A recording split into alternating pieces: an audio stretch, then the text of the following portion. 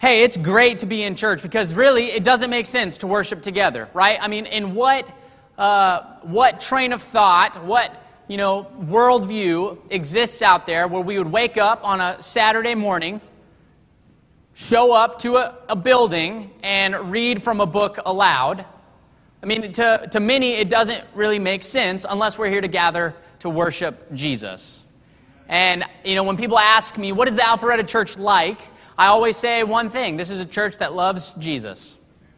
Because that's really the point. He's the point.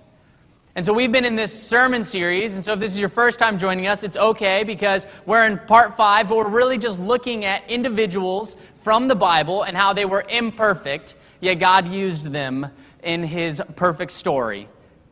It's amazing that we don't have to be super polished. We don't have to, always have the perfect word. We can stumble a little bit, and yet God will still allow us to be a part of His great story that ultimately leads to Jesus.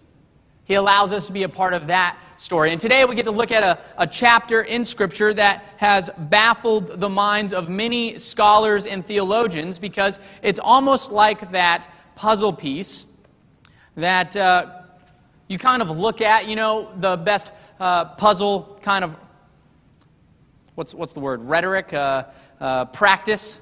When you're putting a puzzle together, right, you take the corners and you put them out. You might find a table that fits the puzzle. You'd be pretty doomed if you started and the table wasn't going to fit the puzzle, right? So you find a table, you take the 4 pieces, you put them out, right, and then you kind of build your way inward. But you always find that one puzzle piece that just doesn't look like it's going to fit, right? You hold it up and you look at it, and then you look at the place where you think it might kind of go, and it kind of looks like the picture aids it a little bit, but you're still uncertain. And even when you put it like next to it because you don't want to break the puzzle piece, it still doesn't look like it's going to fit. You're not convinced, and then you put it there and you slightly push it in slowly, and then it's just, oh man, how could it go anywhere else? And so today we're going to be looking at a chapter that seems to be that puzzle piece. You see, in Genesis is often known as the preface of the Bible. Now, many of us might not read prefaces. We might skip over the introduction and we might just go straight into chapter 1. I like to read the preface. I'll skip the introduction. I'm guilty of that. But I will always read the preface because the preface is why this book started or what the journey of the book is. It might be that you had a loved one who had to go through treatment for an illness, and you saw their compassion to everyone around them, and so you decided to write a book on the power of compassion.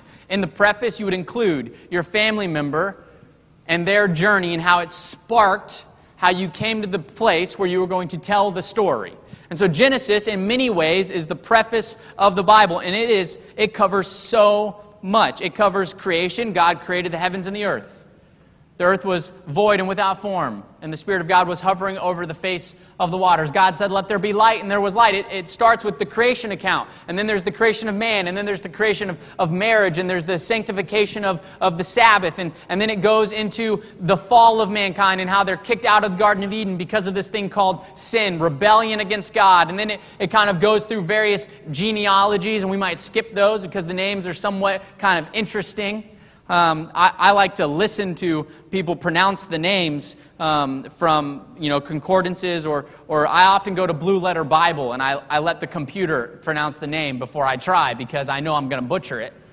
And we might skim through the genealogies of years and years and years of life, and then all of a sudden it zeroes in on this man named Abram, right? And we've unpacked that together, how Abram was an imperfect man. And yet, through God's grace, He's used magnificently. But then you get to this chapter, Genesis chapter 16, and you have this man Abram, who would later become Abraham, and his wife Sarai, who would later become Sarah, and they've just been given a promise. You see, they don't have any children. And Abraham has been given this promise. In fact, he's been taken out from his tent by God Himself, and God has told him, look at the sky, and all the stars that you see, so shall your descendants be. Now, could you imagine God just kind of taking you around the corner and, putting His arm around you, and you step outside your house and He makes you look at the stars, and it's not a city, right? So there's no dilution. You see the stars in their magnitude. right? You almost can see the Milky Way. It's just beautiful, right? And he says, yeah, all of those that you can't count, that is going to be your descendants. And so Abraham, how do you respond to that, right? Abraham just simply says, amen. That's it. He just says, amen.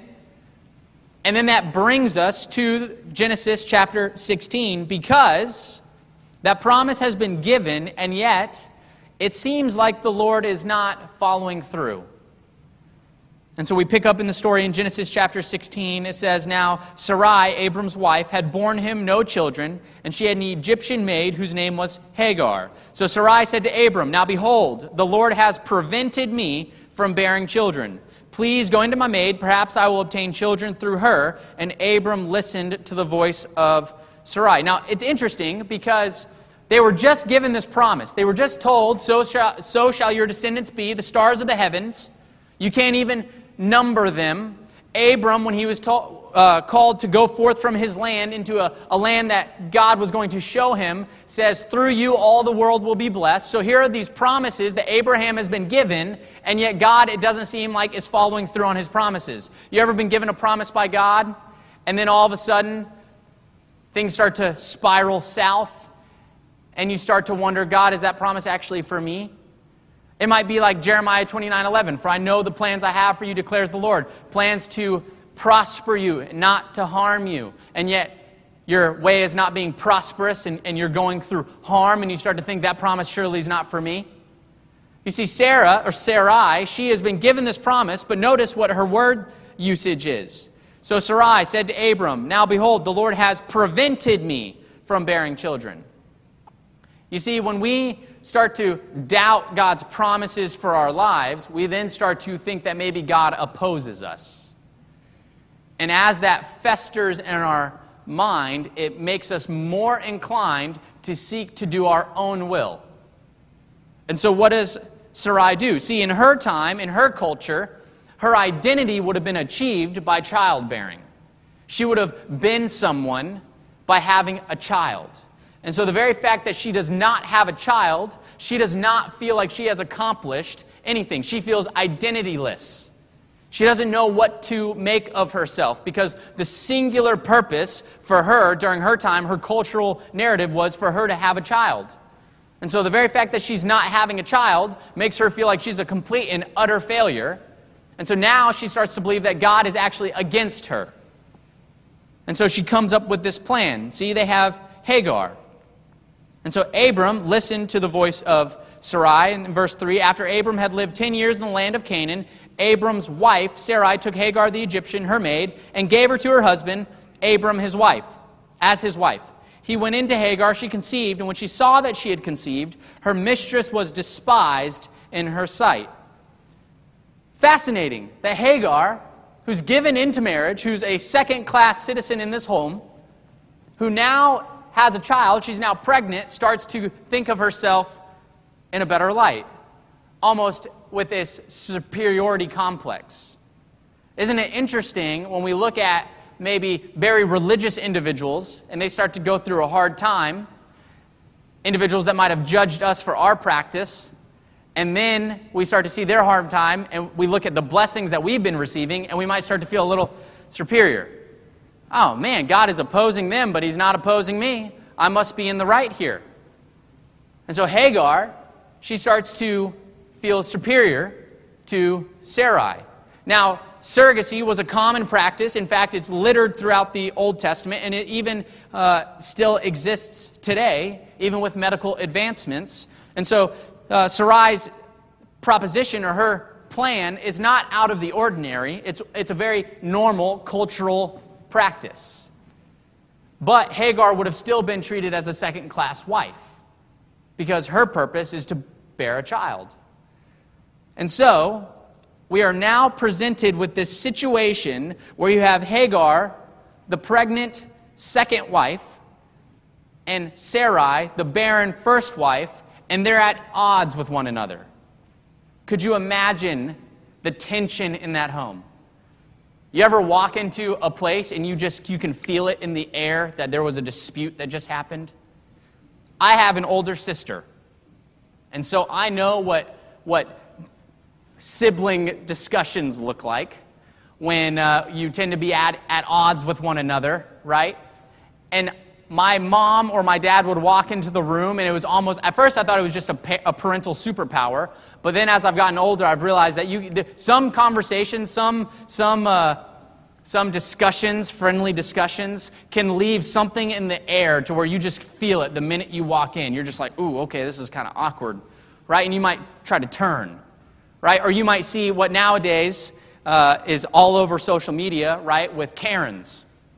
This trend of, individuals that are maybe going above and beyond. They're raising a fuss in a supermarket or whatever, and it's been termed Karen, which is terrible. Like, who decided the name that we were going to attribute to that? And so you might see that on social media and think, oh, okay, man, that would be tense to be next to that, right? Or, better yet, have you ever just been in a situation that was so undesirable that you wanted to leave, but the uncertainty of what you would go to didn't necessarily present itself as 10 times of a better option? For instance, I was coming back from Nepal, and I'm on this flight, and we're flying from Hong Kong to Sydney, and I had just had this rather risky meal. I'd had this rather risky meal, and so I'm sitting there, and when you fly on an airplane, you want to make sure you get the best seat. You want to make sure you don't get the middle seat, because then you lose both your armrests immediately, unless you teach yourself to fall asleep on somebody's shoulder, and then you just, switch to the other one, and everyone moves away, and then that's the original form of physical distancing, is, sleeping on people's shoulders on airplanes, because they will get as far away as possible. And so I strategically had asked my parents to help me get the seat that was in aisle, right next to an exit, so that there was only 2 of us, so plenty of leg room. You had to put your bags over storage, right? So it's perfect.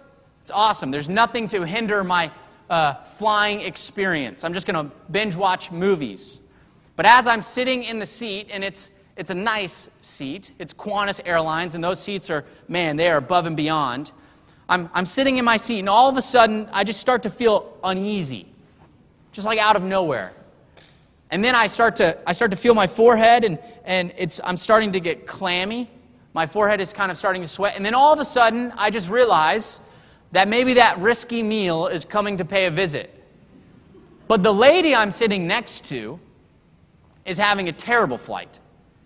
You see, she's Jewish, she's kosher, her meal was wrong. She was already not in the seat that she had thought she had paid for.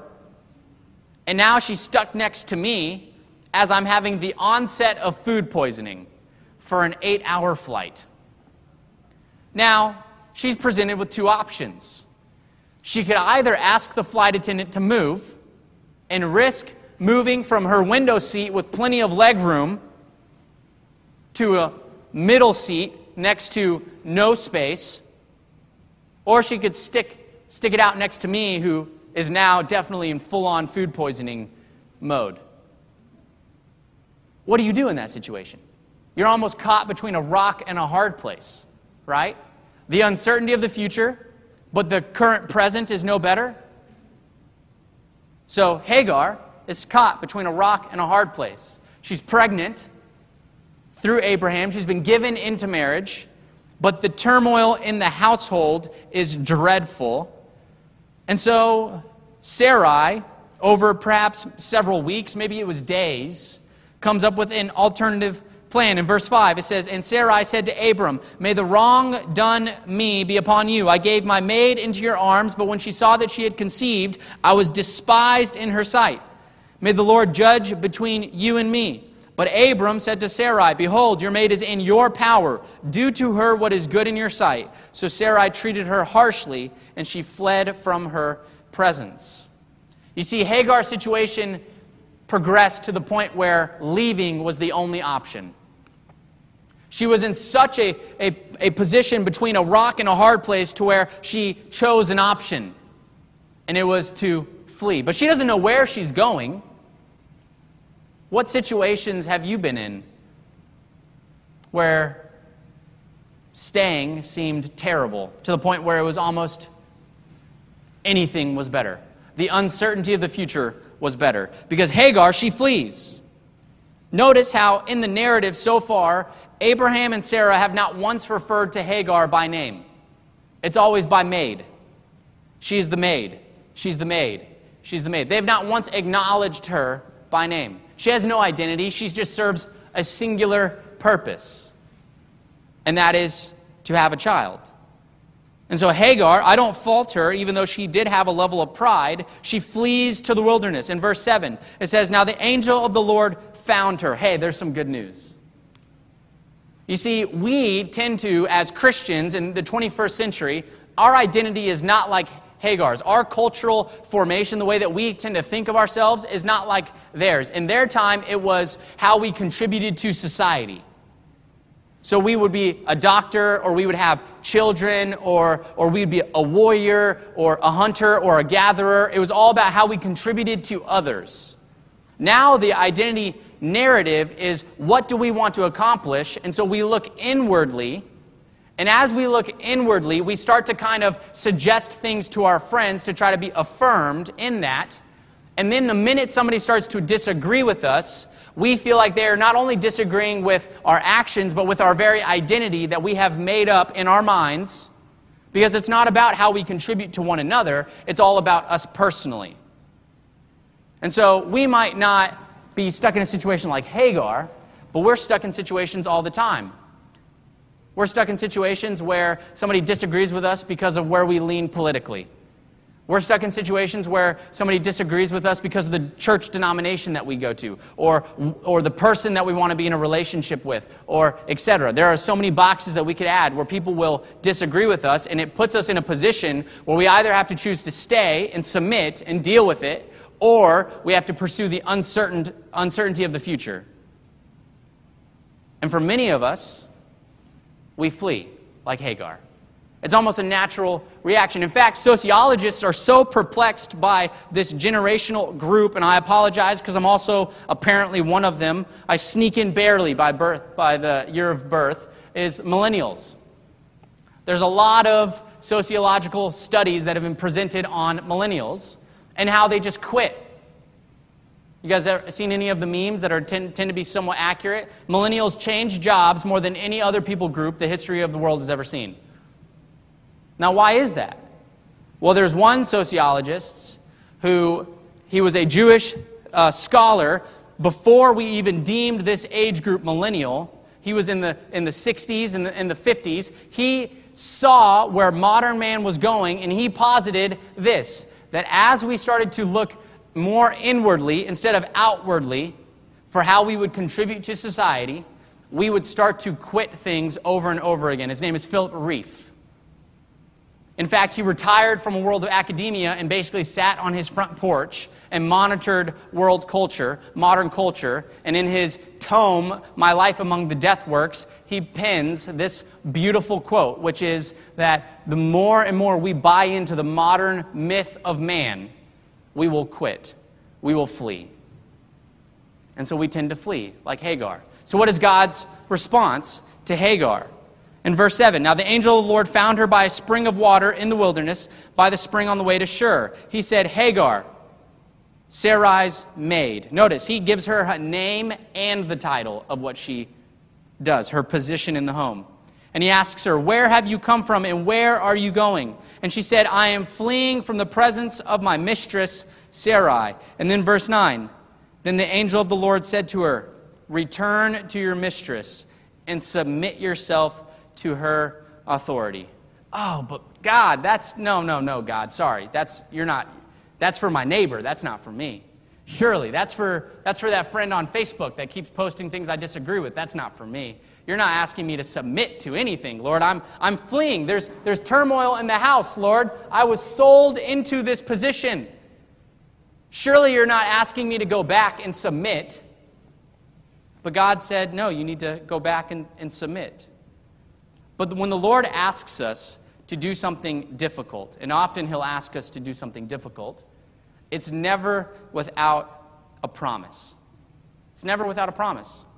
See, in verse 10 it says, "Moreover, the angel of the Lord said to her, I will greatly multiply your descendants, so they will be too many to count. The angel of the Lord said to her further, Behold, you are with a child. You will bear a son, and you shall call his name Ishmael, because the Lord has given heed to your affliction."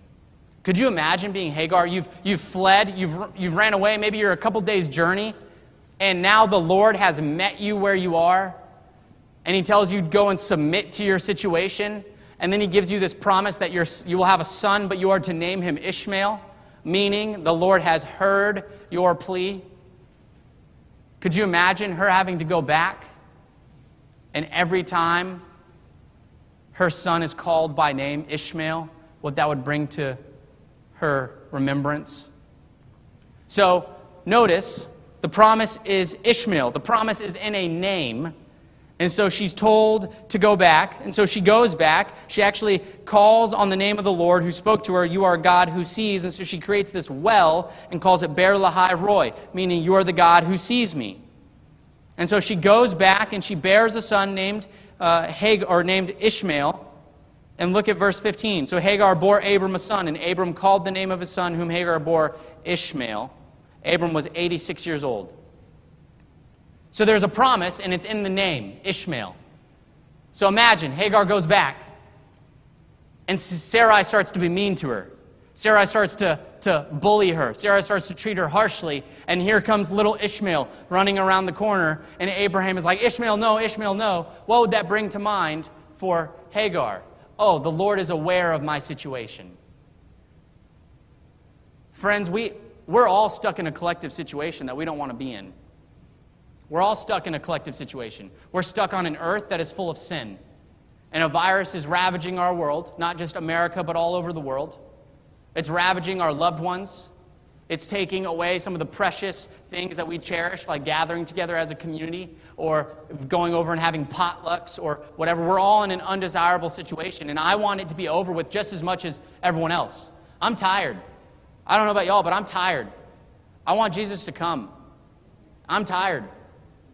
I'm tired of hearing about loved ones who get sick. I'm tired of funerals. I'm tired of broken relationships. I'm tired of abuse. I'm tired of drug addiction. I'm tired of all of the things that sin brings to our world. I'm tired of it. But the Lord hasn't come yet, and we have really one option, and that is to submit. But how do we submit? How do we hold on to some level of optimism when our world is increasingly polarized and negative? It's through a name, but it's not the name Ishmael, it's the name Jesus. There is no other name. You see, for Hagar, the promise was Ishmael. God hears of your affliction. For us, the promise is in the name Jesus, the Savior. You see, how does one go back, submit, and endure for a time? Well, it's only when we understand that when God says He sees, it's not just He looks at it passively, right? It's kind of like I have this terrible habit of putting on a TV show and then kind of walking around the house.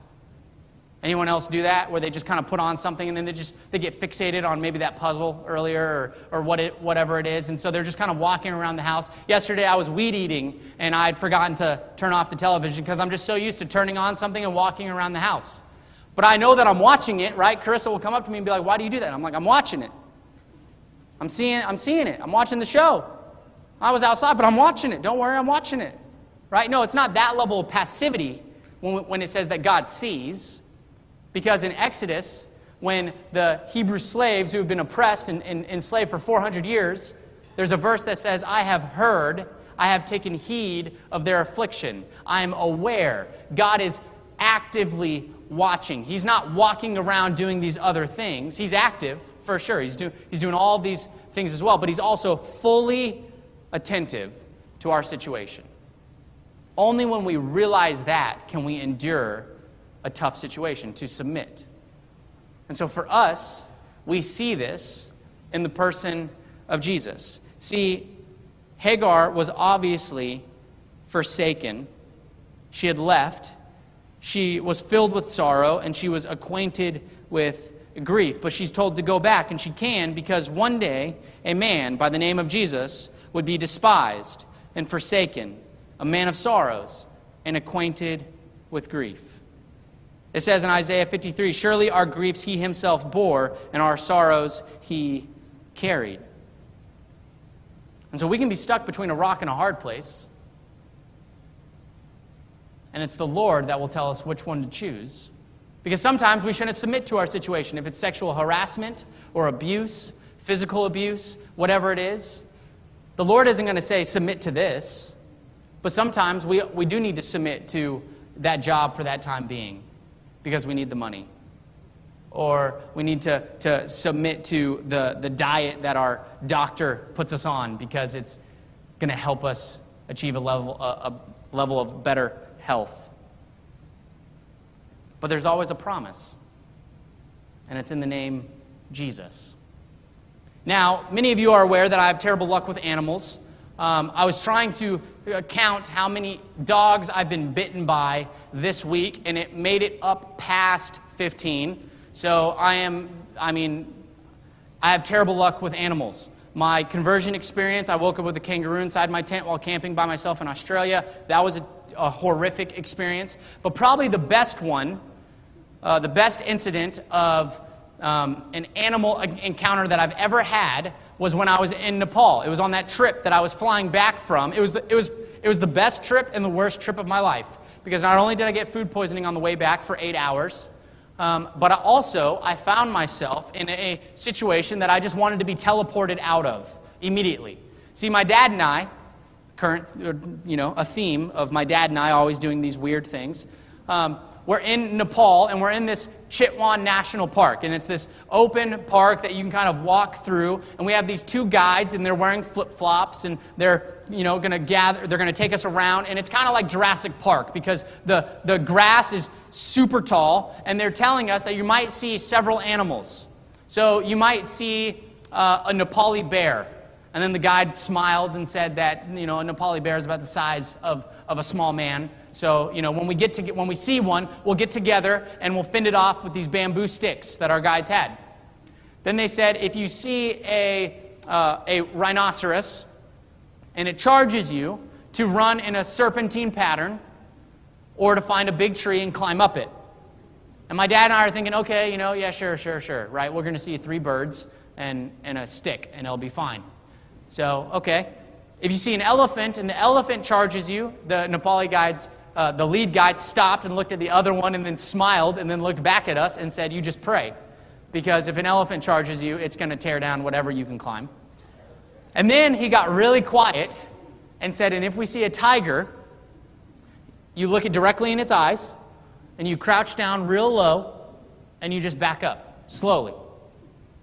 And my dad and I are like, okay, sure. They have to say this, we signed waivers, we'll be okay. And so we go off on this journey into the bush, not knowing where we're going to go, and we have to cross over this giant tree. And there's no handrails, right? This is the wild jungle. And we come around this corner, and we've been into this hike for no more than 10 minutes. We're barely sweating. And we come around this corner, and there is a mama rhinoceros. And it turns and faces us, and then I hear one of our guides yell, run, and before I know it, I'm sprinting as fast as I can behind my dad, and we're both being outrun by 2 guides in flip-flops through the woods. And if you would have bet me money, I would have said I would have beat my dad 10 times out of 10.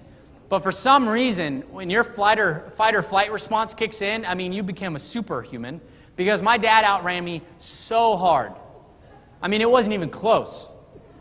And, we probably ran the length of a football field, and we get there, and, I catch up to everyone, and I was panicked because I was in the kill zone. And so I was panting really hard, and it's really, really quiet, and our Nepali guides are just laughing at each other because apparently this is just what they do, right? They get paid to do this. And all of a sudden, then it gets really kind of quiet as all you can hear is just... As we're trying to, because I just ran for my life. And then this herd of deer come crashing through the woods. I kid you not. And then it gets quiet again, and my dad's color is kind of leaving him because I think it's setting in that we're in a kind of a tough situation here. And then you hear a very distinct growl. and our guides shush us, and it's a tiger. You know, I've been to zoos before, but when you're inside where you're within maybe like lunch distance away from a tiger, I mean, it kind of starts to set in, and all of a sudden you're just thinking, man, I would like to be back anywhere else. So what do you do in that situation? We're in the middle of it. We're in the jungle. We're not getting out. We have to submit to that. There's a tiger that is hunting the baby rhino whose mom we just startled. There's deer. There's I can't remember if it was alligators or crocodiles because I get those mixed up all the time. But, you know, there's those in the water. I mean, what do? You're not just going to teleport out of it. You're in the thick of it. And as my dad and I are just kind of, the reality is setting in that we're stuck in this and we have to kind of get out in another way. We have to walk out.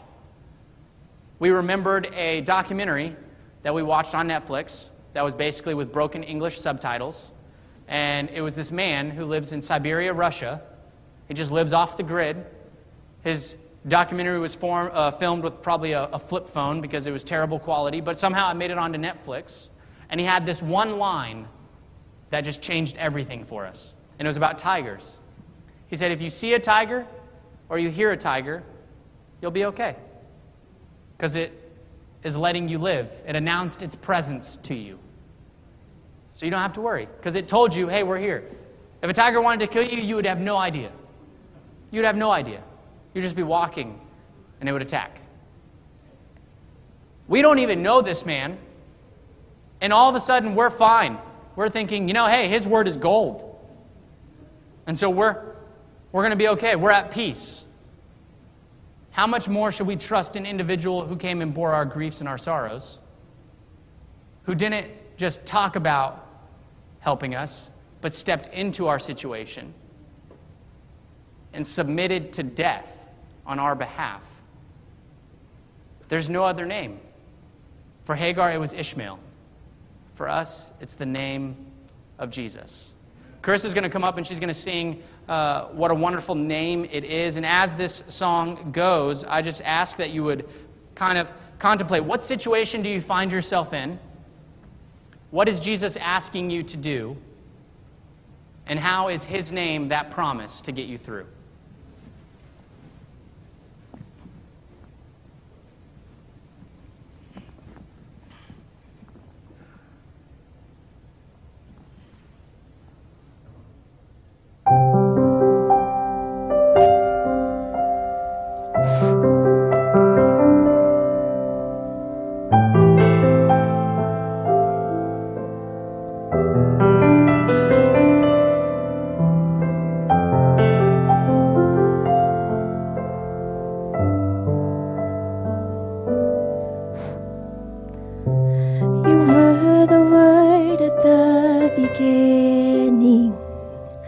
One with God the Lord Most High.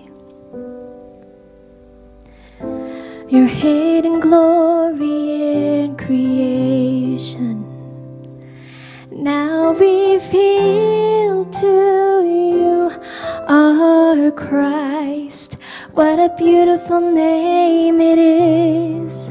What a beautiful name it is, the name of Jesus Christ, our King. What a beautiful name it is, nothing compares to this. What a beautiful name it is, the name of Jesus. You didn't want heaven without us, so Jesus, you brought heaven down. My sin was great, your love was greater. What could separate us now? What a wonderful name it is. What a wonderful name it is. The name of Jesus. Jesus Christ, my King. What a wonderful name it is. Nothing compares to this. What a wonderful name it is. The name of Jesus.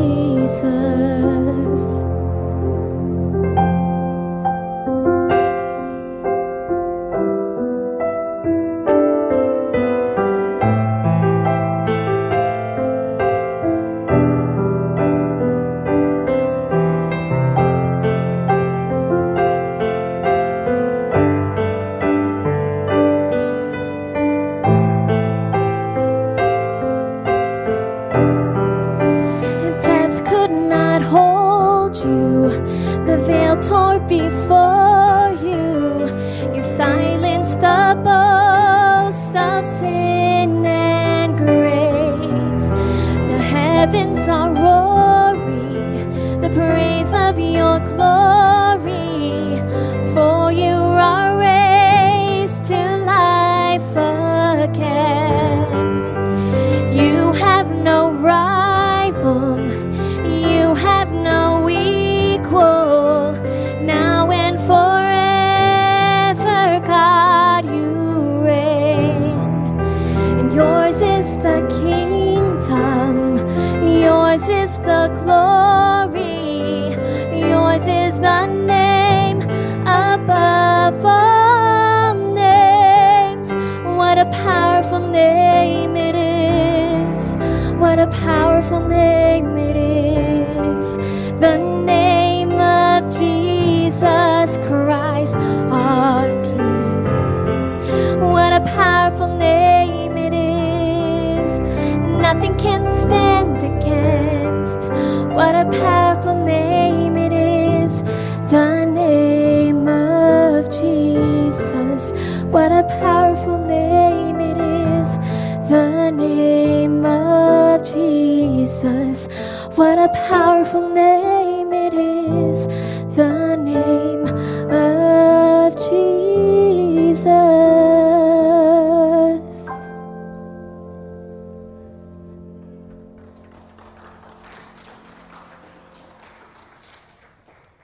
Let us pray. Father, we want to thank you for just allowing us to come and worship today. Lord, we just are in awe of the promise of Jesus. Lord, there is no other name. And so we cling to you, God.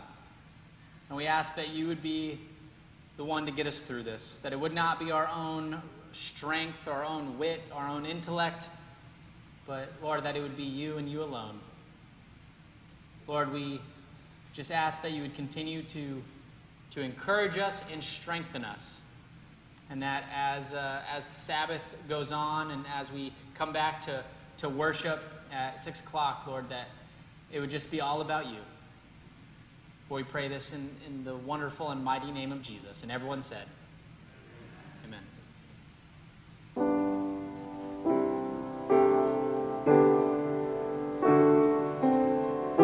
You give the healing and grace. Our hearts always hunger.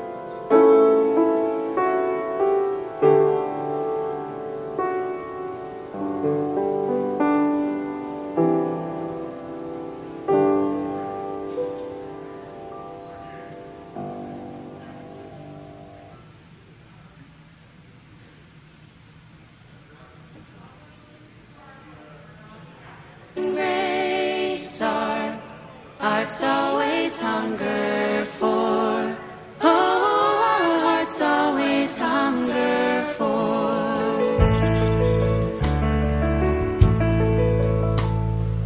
Wonderful, merciful Savior, precious Redeemer and friend. Who would have thought that a lamb could rescue the souls of men?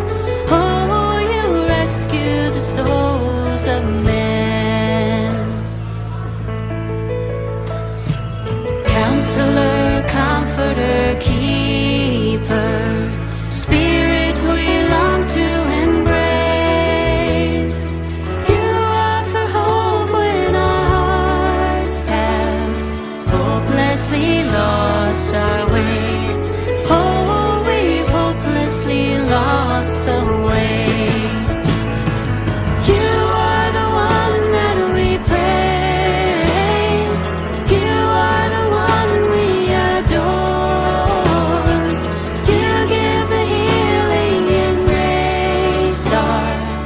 hearts always hunger